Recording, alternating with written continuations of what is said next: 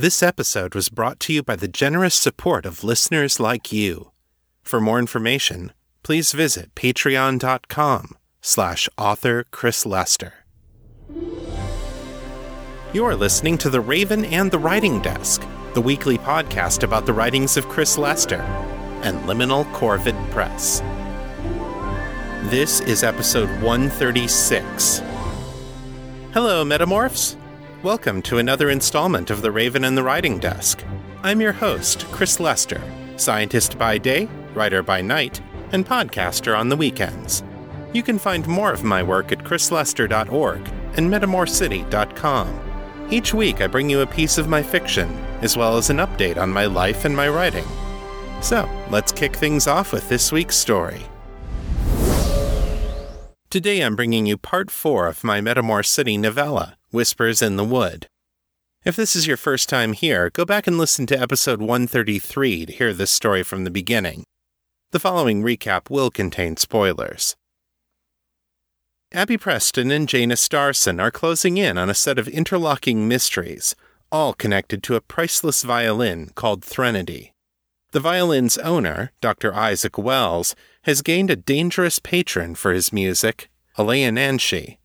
A powerful species of fairy, the Leonanshi feeds on Isaac's blood and his life force, but it is also prolonging his life by slowing the growth of an aggressive cancer. The fairy has taught Isaac how to play the violin in such a way that it calls forth the sorrows of the dead. When people hear this music, they feel as if the violin is singing back to them about the most painful moments of their own lives, letting them know they are not alone. Many have found catharsis and healing because of this music. But a fairy's art always has a dark side, and TRATWD is no exception. At Lothanasi headquarters, Jaina speaks to his operations officer, Candace, who has been leading a team of her fellow Lightbringers in researching the violin. A string of people have died mysteriously after contact with the instrument. Its former owner, several wealthy people who expressed interest in buying it from Wells, criminals who tried to steal it, and groupies who showed an intense personal interest in Isaac himself. TRATWD seems to resent anyone who might try to come between Wells and his instrument. Janus is baffled by this last group because a fairy like the Leonanshi has no reason to be jealous of mortals. Still, the pattern is pretty clear. It's not safe for people who show too much interest in the violin. Janus decides to go check on Abby Preston one more time before daybreak. Meanwhile, by making use of her lucid dreaming talents, Abby has made contact with the Leonanshi, who explained to her how the violin works. The fairy also admitted to killing the 4 criminals who'd tried to steal the instrument, but that leaves 11 other people who died after hearing TRATWD's music, always on the night of the new moon. The fairy told Abby that these others were slain by TRATWD. Abby was confused because she thought that the fairy was TRATWD. After the Leonanshi departed, Abby turned her attention back to the violin. A cloud of living shadows still swirled around it, and when Abby addressed it as TRATWD, it answered, "So we have been named." Abby then mused about the obvious follow-up question, "Who's we?" At this, the shadow beings grew hostile, growing into a monstrous spirit form of red eyes and sharp teeth. Abby fled from the boarding house and back to her own body, the monster coming fast behind her. She was saved by Janus, who was waiting for her in the hotel room. Janus used his Lightbringer powers to confront the beast, forcing it to flee. With Janus standing guard and the hotel room now safely warded, Abby fell into a deep and thankfully dreamless sleep.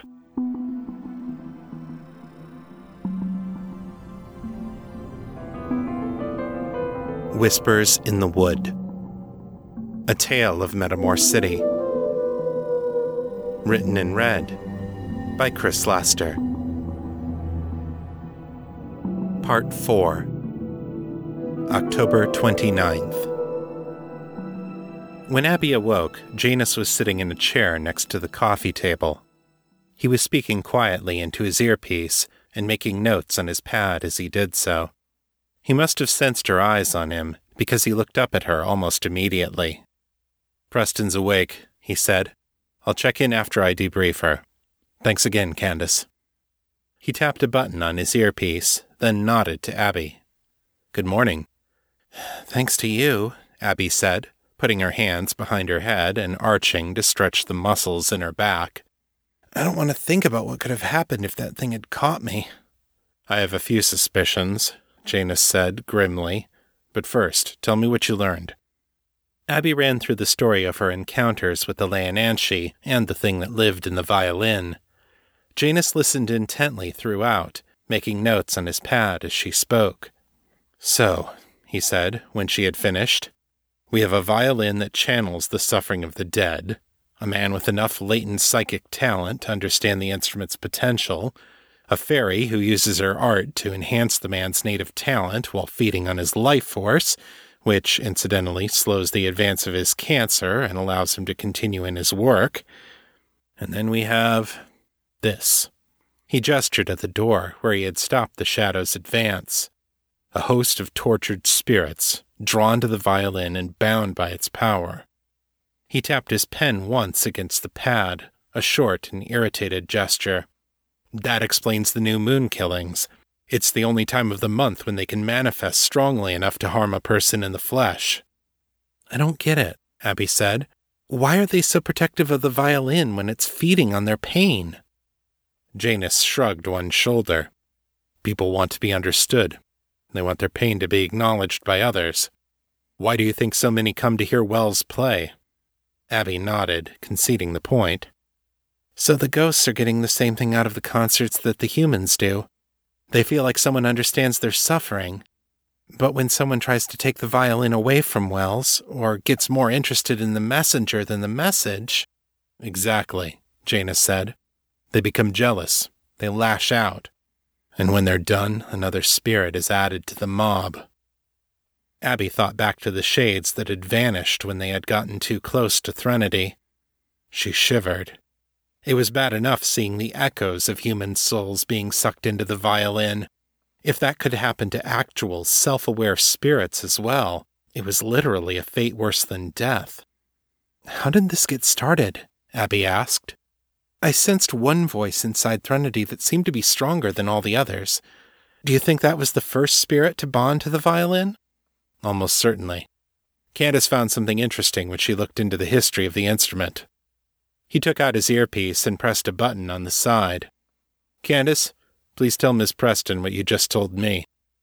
Candace's voice came out of a speaker on the side of the earpiece, surprisingly loud and clear. There are still some big gaps in the chain of ownership, but I think we found the record of when this thing was made. The violin matches the style of a luthier named Emilio Venturi, 1507 to 1549. From 1541 until his death, he crafted the Divinities, a set of 18 violins that were supposedly the greatest ever made without the use of magic. Each of the 18 was named for one of the gods, and they were supposed to be able to call up the emotions connected to that deity when they were played. Wow, Abby said. So which one was TRATWD? None of them. All 18 are accounted for, Candace said. 4 were destroyed, 3 are held by private collectors, and the rest are in museums. So he made another one that wasn't part of the series? Yep. In 1543, Venturi's wife committed suicide. Nobody knows why. Apparently Venturi went nuts for a while, locked himself in his workshop, wouldn't talk to anybody. He stopped working on the Divinities and made another violin for his dead wife. Said it would be her voice from beyond the grave. The violin had a strange red color when it was finished, and some people said he used his wife's blood in the varnish. Abby shuddered. Whatever he did, I guess it worked. He had help, Candace said dryly. Venturi died 3 months shy of his 42nd birthday, which was young even for back then. They say he aged rapidly while he was working on the Divinities, and died only a month after finishing the last of them. His funeral was attended by a tall elven woman with red hair and green eyes. And elves don't have red hair, Janus said grimly. 3 guesses as to who she was. The Leonanshi, Abby sighed. No wonder she's interested in the violin. She helped make it. And it explains why the violin is able to capture souls without appearing to be magical, Janus said. The fairy wasn't drawing on mortal magic when she and Venturi made it. She was drawing on the Newman. Abby and Janus looked at each other. "We have all the pieces now," Abby said. "Except one. Candace, what was Venturi's wife's name?" "Rosanna," Candace said. "Why did Rosanna kill herself?" Abby spread her hands in front of her. "Her spirit's the key to the whole thing. I could feel it. If I can get through to her, separate her out from that monstrosity that she's gotten turned into, maybe I can untangle the whole mess and get those spirits moved into the afterlife where they belong." Janus stroked the stubble on his chin. Abby had never seen him with stubble before. She didn't think it suited him. "Candace, what's the projection if we destroy the violin?" "Not great," Candace said glumly. "Our diviners give us a 40% chance that the spirits get released to the afterlife, a 40% chance that they find something new to attach themselves to, and a 20% chance that the spirits go revenant and try to kill us all." She paused, then added, "No bets on what the fairy will do. She might not care, or she might wreak vengeance on you and yours for the next 10 generations. Hard to say." "What about containment?" Abby asked. "Could you throw it in a vault or something?" "Maybe, but that only delays the problem," Janus said. "I don't want to bury the violin for another 400 years and risk someone forgetting why we held on to the thing." He added, in a softer voice, "Besides, there are the spirits themselves to consider. They're being held captive by a force they don't understand that does nothing but remind them of their pain. They deserve to be set free." Abby looked at Janus with newfound respect. "For once, I agree with you completely," she said. "Now, let's figure out how to save them, preferably without getting me killed in the process." When Isaac Wells opened the door to his flat, Abby thought he was actually going to run for it. The thought certainly passed through his mind, and Abby couldn't blame him. Janus cut an impressive figure in his Lothanasi uniform, the spell-weave fabric glistening white in the dim light of the hallway. The golden insignia of the twin cross in his sleeves left no doubt about whom Wells was dealing with. "Dr. Isaac Wells?" Janus said. The aging man stared at him for 2 full seconds, then slumped, defeated. He sighed. "Yes, Agent. I suppose you'll want to come in, then." "If you would be so kind. There are some urgent matters we would like to discuss with you." Wells shot a look at Abby. The sense of betrayal he felt was obvious, but Abby met his eyes without flinching. "Please, Professor," she said. "You need to hear this." He looked at her a moment longer, then back at Janus. His back straightened a little as he tried to recover some of his dignity. "Very well, then." He opened the door and stood aside. Janus went in first and circled the sitting area, laying down a set of iron nails and drawing signs of warding between them with his fingertips. The sigils glowed blue-white against the wooden floor, as Wells and Abby took seats opposite each other. "What is he doing?" Wells murmured, as Janus drew a more elaborate set of symbols around TRATWD's display stand. These were interspersed with silver coins about the size of a quarter mark, with the symbol of the twin cross engraved on them. Abby didn't sense any reaction from the violin, but that was not particularly surprising. It was about noon, and the spirits would be at their weakest. "Just making certain that we are not interrupted," Janus said, as he laid the last of the symbols and took the seat next to Abby. "There are facts of which your mistress might prefer that you remain unaware." Wells's eyes widened. Abby could see him consider denying everything, but he must have realized that playing dumb would be useless. "What do you know about her?" he asked. "I think that first we'd better hear what you know about her," Abby suggested, "so we can figure out how guilty you actually are." Wells looked down at his hands. It took him a few seconds to find his voice. "She came to me in my dreams at first," he said, "about a week after the doctors diagnosed that my illness was terminal. She told me that I had a great gift, one that I could use to do great things with her help. She showed me a picture of this pawn shop near the university. That's where I found her." He looked up at them, and Abby could see the tears in his eyes. Understand, I've been playing the violin my whole life. For a while I tried to make a career of it, but... He sighed. The opportunities were never there. I ended up as a professor of music history instead. Most of the time I enjoyed it, but I always wanted to be the one in front of the audience. Musicians could stir people's hearts, make them feel. As a professor, all I could do was engage their minds.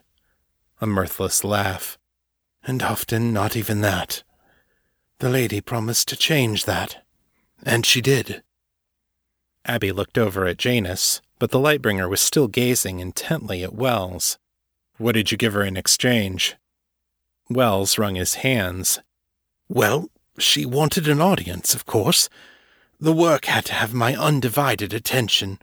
I retired from the university, sold most of what I owned, and went where she led me. I was already almost broke from the doctor bills, so it wasn't as if there was much holding me down. He shrugged. We'd come to a new city, play for a few weeks, and I'd save for my next train ticket. When she said it was time to move on, we moved on. Did she ask you for anything else? Janus pressed. Wells hesitated. During the first few concerts, the response from the audience wasn't as great as I'd been hoping for. I could see the potential, could feel it when I played, but somehow it wasn't reaching the people in the seats. I thought there was something wrong with me. She said there wasn't, but that we weren't as close as we needed to be. She said she needed to know me better if we were going to work well together. So she asked for my name. From the way he said it, Abby could tell that he knew how dangerous it was. Even if he hadn't known he was dealing with a fairy, giving your name to any kind of supernatural creature was just asking for trouble. This was my lifelong dream, he said, his tone pleading. I was already dying, and I'd done so little in my life that felt like it mattered to anyone. So what if I gave her a mortgage on my soul? What had I ever done with it that was worth a damn? He shook his head. She gave me the chance to help people. I took it. Silence fell across the table for a long moment. Dr. Wells, Janus said, are you aware that your instrument has been connected to the deaths of 15 people over the past year? Wells stared at him. 15? He whispered. She killed to protect me a few times. Violent men, criminals. I never reported it to the police because I was afraid they'd take her away from me. But not 15, not that many. You're right, Abby said quickly. I spoke to your lady last night while you slept. She admitted to killing 4 men who tried to hurt you. But the lady who appears to you in your dreams isn't TRATWD, and TRATWD has secrets she hasn't told you. Wells looked back and forth between her and Janus. Perhaps you'd better tell me your side of the story now. Janus glanced at Abby, his eyes questioning. Abby nodded. He really doesn't know, she said. Together they told Wells what they had learned about the history of the violin and the spirits bound to it. The old professor listened with increasing anxiety. By the time they had finished, his hands were shaking. I had no idea, he whispered, his eyes fixed on the violin where it stood in the corner. I'd always suspected TRATWD was a Venturi violin. All the signs were there. But to think that he would imprison his own wife's spirit in some kind of twisted homage to her. To be fair, he probably didn't know that was how it worked, Abby said. He just wanted a way to give voice to his wife's pain, and the Leonanchi knew how to do it. Fairies have a habit of twisting people's wishes around. Including mine, Wells muttered. He blinked the tears out of his eyes, then looked back at Janus. How can we make this right, Agent Starson? I don't know if we can, Janus admitted. Miss Preston needs to make contact with the spirit of Rosanna Venturi and find out how to release her. It's likely that the bond between her and the violin is what is holding the other spirits in place. Free her and the others should follow. Wells grimaced. Threnody doesn't like strangers. Miss Preston could be harmed. I think we can use you as a bridge, Abby said. If you can open up a link to Threnody, then I can link up with you and talk to her through that connection. Link up? Wells asked, carefully. Abby grinned sheepishly. Sorry, I'm a telepath. Did we forget to mention that? Wells cleared his throat. Yes, actually. But no matter. He turned to Janus. Will it break your circle if I bring Threnody over here? Janus rose to his feet. Yes, but we aren't going to accomplish anything more by sitting here talking. Do what you have to. I'll make sure you aren't disturbed. He drew a lemisil from its sheath and took up a position by the door. The elven sigils on the blade glowed a soft yellow. Wells looked at the sword, swallowed visibly, then carried Threnody over to the couch. Cradling the violin like a newborn, Wells took a deep breath and closed his eyes. He grew very still, so much so that Abby wondered if he had fallen asleep, but when she brushed the surface of his mind, he responded immediately. Not yet, he told her silently. Abby waited. When about 5 minutes had passed, Wells twitched 2 fingers in her direction. Taking the invitation, Abby slipped into his mind.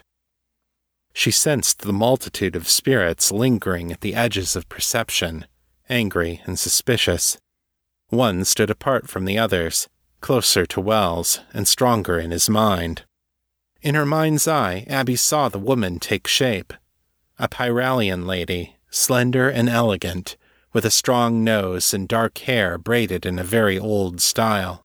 Her skin was unnaturally pale, as if all the blood had been drained from her body. A glowing red chain ran from her ankle to the violin. Her dark eyes burned with anger as she recoiled from Abby's presence. "What is she doing here?" she demanded.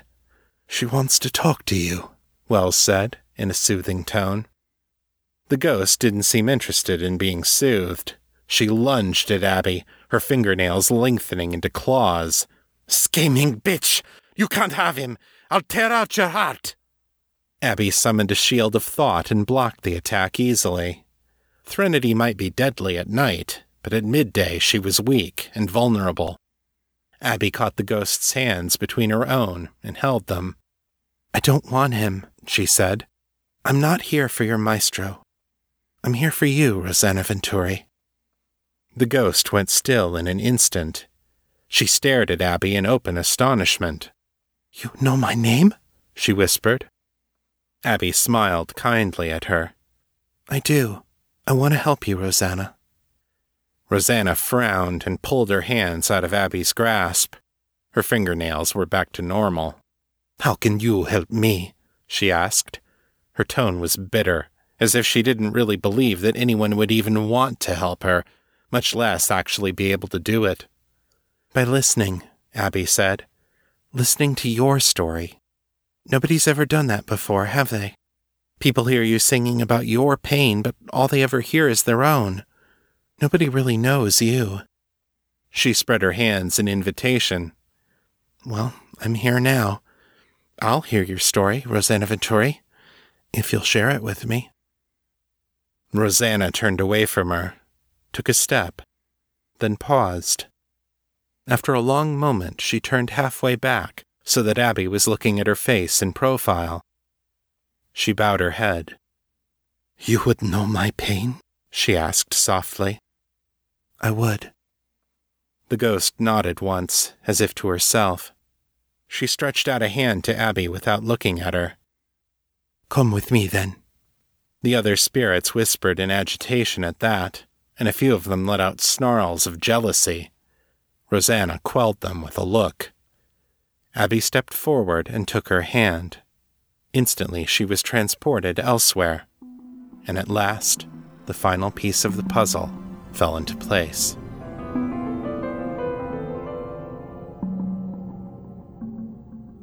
And that's the end of Part 4. Come back next week for Part 5, when Rosanna shares her story with Abby, and a great many others.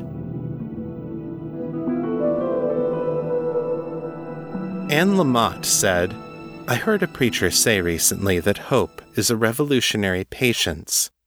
Let me add that so is being a writer. Hope begins in the dark.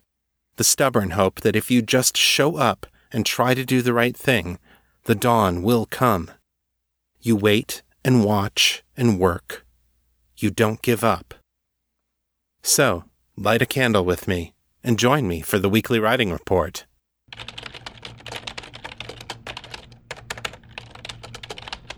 I thought this would be the week when I got back on the horse, riding wise. Today, I have to stand here and admit to you that I didn't get it done. I spent several hours this week working on editing audio, mostly for the Patreon feed. I've been behind on releasing my audio commentary episodes, so this week I edited a bunch of those and queued them up for release. When it comes to writing new fiction, though, I blew it. I don't really know why it's been so hard for me to get back into this. It's not just my writing, either. Everything feels like it's taking me longer to get done, whether it's cooking or cleaning or walking the dogs. Maybe I haven't been sleeping well. Maybe the shortness of the winter days is getting to me. Whatever's going on, I clearly need a new game plan, something to jumpstart my engines and get me moving again. Has anybody else had this problem? If so, have you found a way to solve it? Send me a message and let me know. We have a new patron at the Patreon campaign this week. Please welcome Bruce. If you like what I'm doing here on the podcast, becoming a patron is the single best way to help me keep doing it. By making a monthly pledge, you can give me the assurance of an ongoing, steady stream of income from my writing. That's become a hard thing for writers to get any other way. Amazon's algorithms have a lot of control over whether people even see my books, and they're not exactly forthcoming about how they work. On top of that, The Lost and the Least showed up on several pirate sites within 24 hours after it was released. So, making money directly from book sales is a tough nut to crack, and it's not getting any easier. Becoming a patron lets you support my creative endeavors directly, on an ongoing basis. For just $3 a month, you can get access to bonus art, story previews, sneak peeks, and other cool stuff. Plus, every patron gets my special behind-the-episode podcast, where I talk about the inspirations, Easter eggs, and ideas behind each story. It's author commentary you can't get anywhere else. So, if you want to join up, go to patreon.com/author Chris Lester. Take a look at the reward tiers and set a pledge that works for you. And for all of those who are already pledging, thank you so much. You folks are the ones who make it possible for me to keep doing this. If you'd like to share your thoughts about the show, send your feedback in text or audio to metamorcityfeedback@gmail.com. To leave a voicemail, dial area code 641-715-3900, then enter extension 255082, followed by the #. My Facebook is facebook.com/author Chris Lester. The fan group is Fans of Metamor City on Facebook, and my Mastodon handle is @authorchrislester@wandering.shop. If you like this show, take a minute and leave me a review on Apple Podcasts. It makes a big difference in helping people find the show. That's all for this week. I'll be back next time with more fiction. Until then, keep it on the bright side. This is Chris Lester, signing out.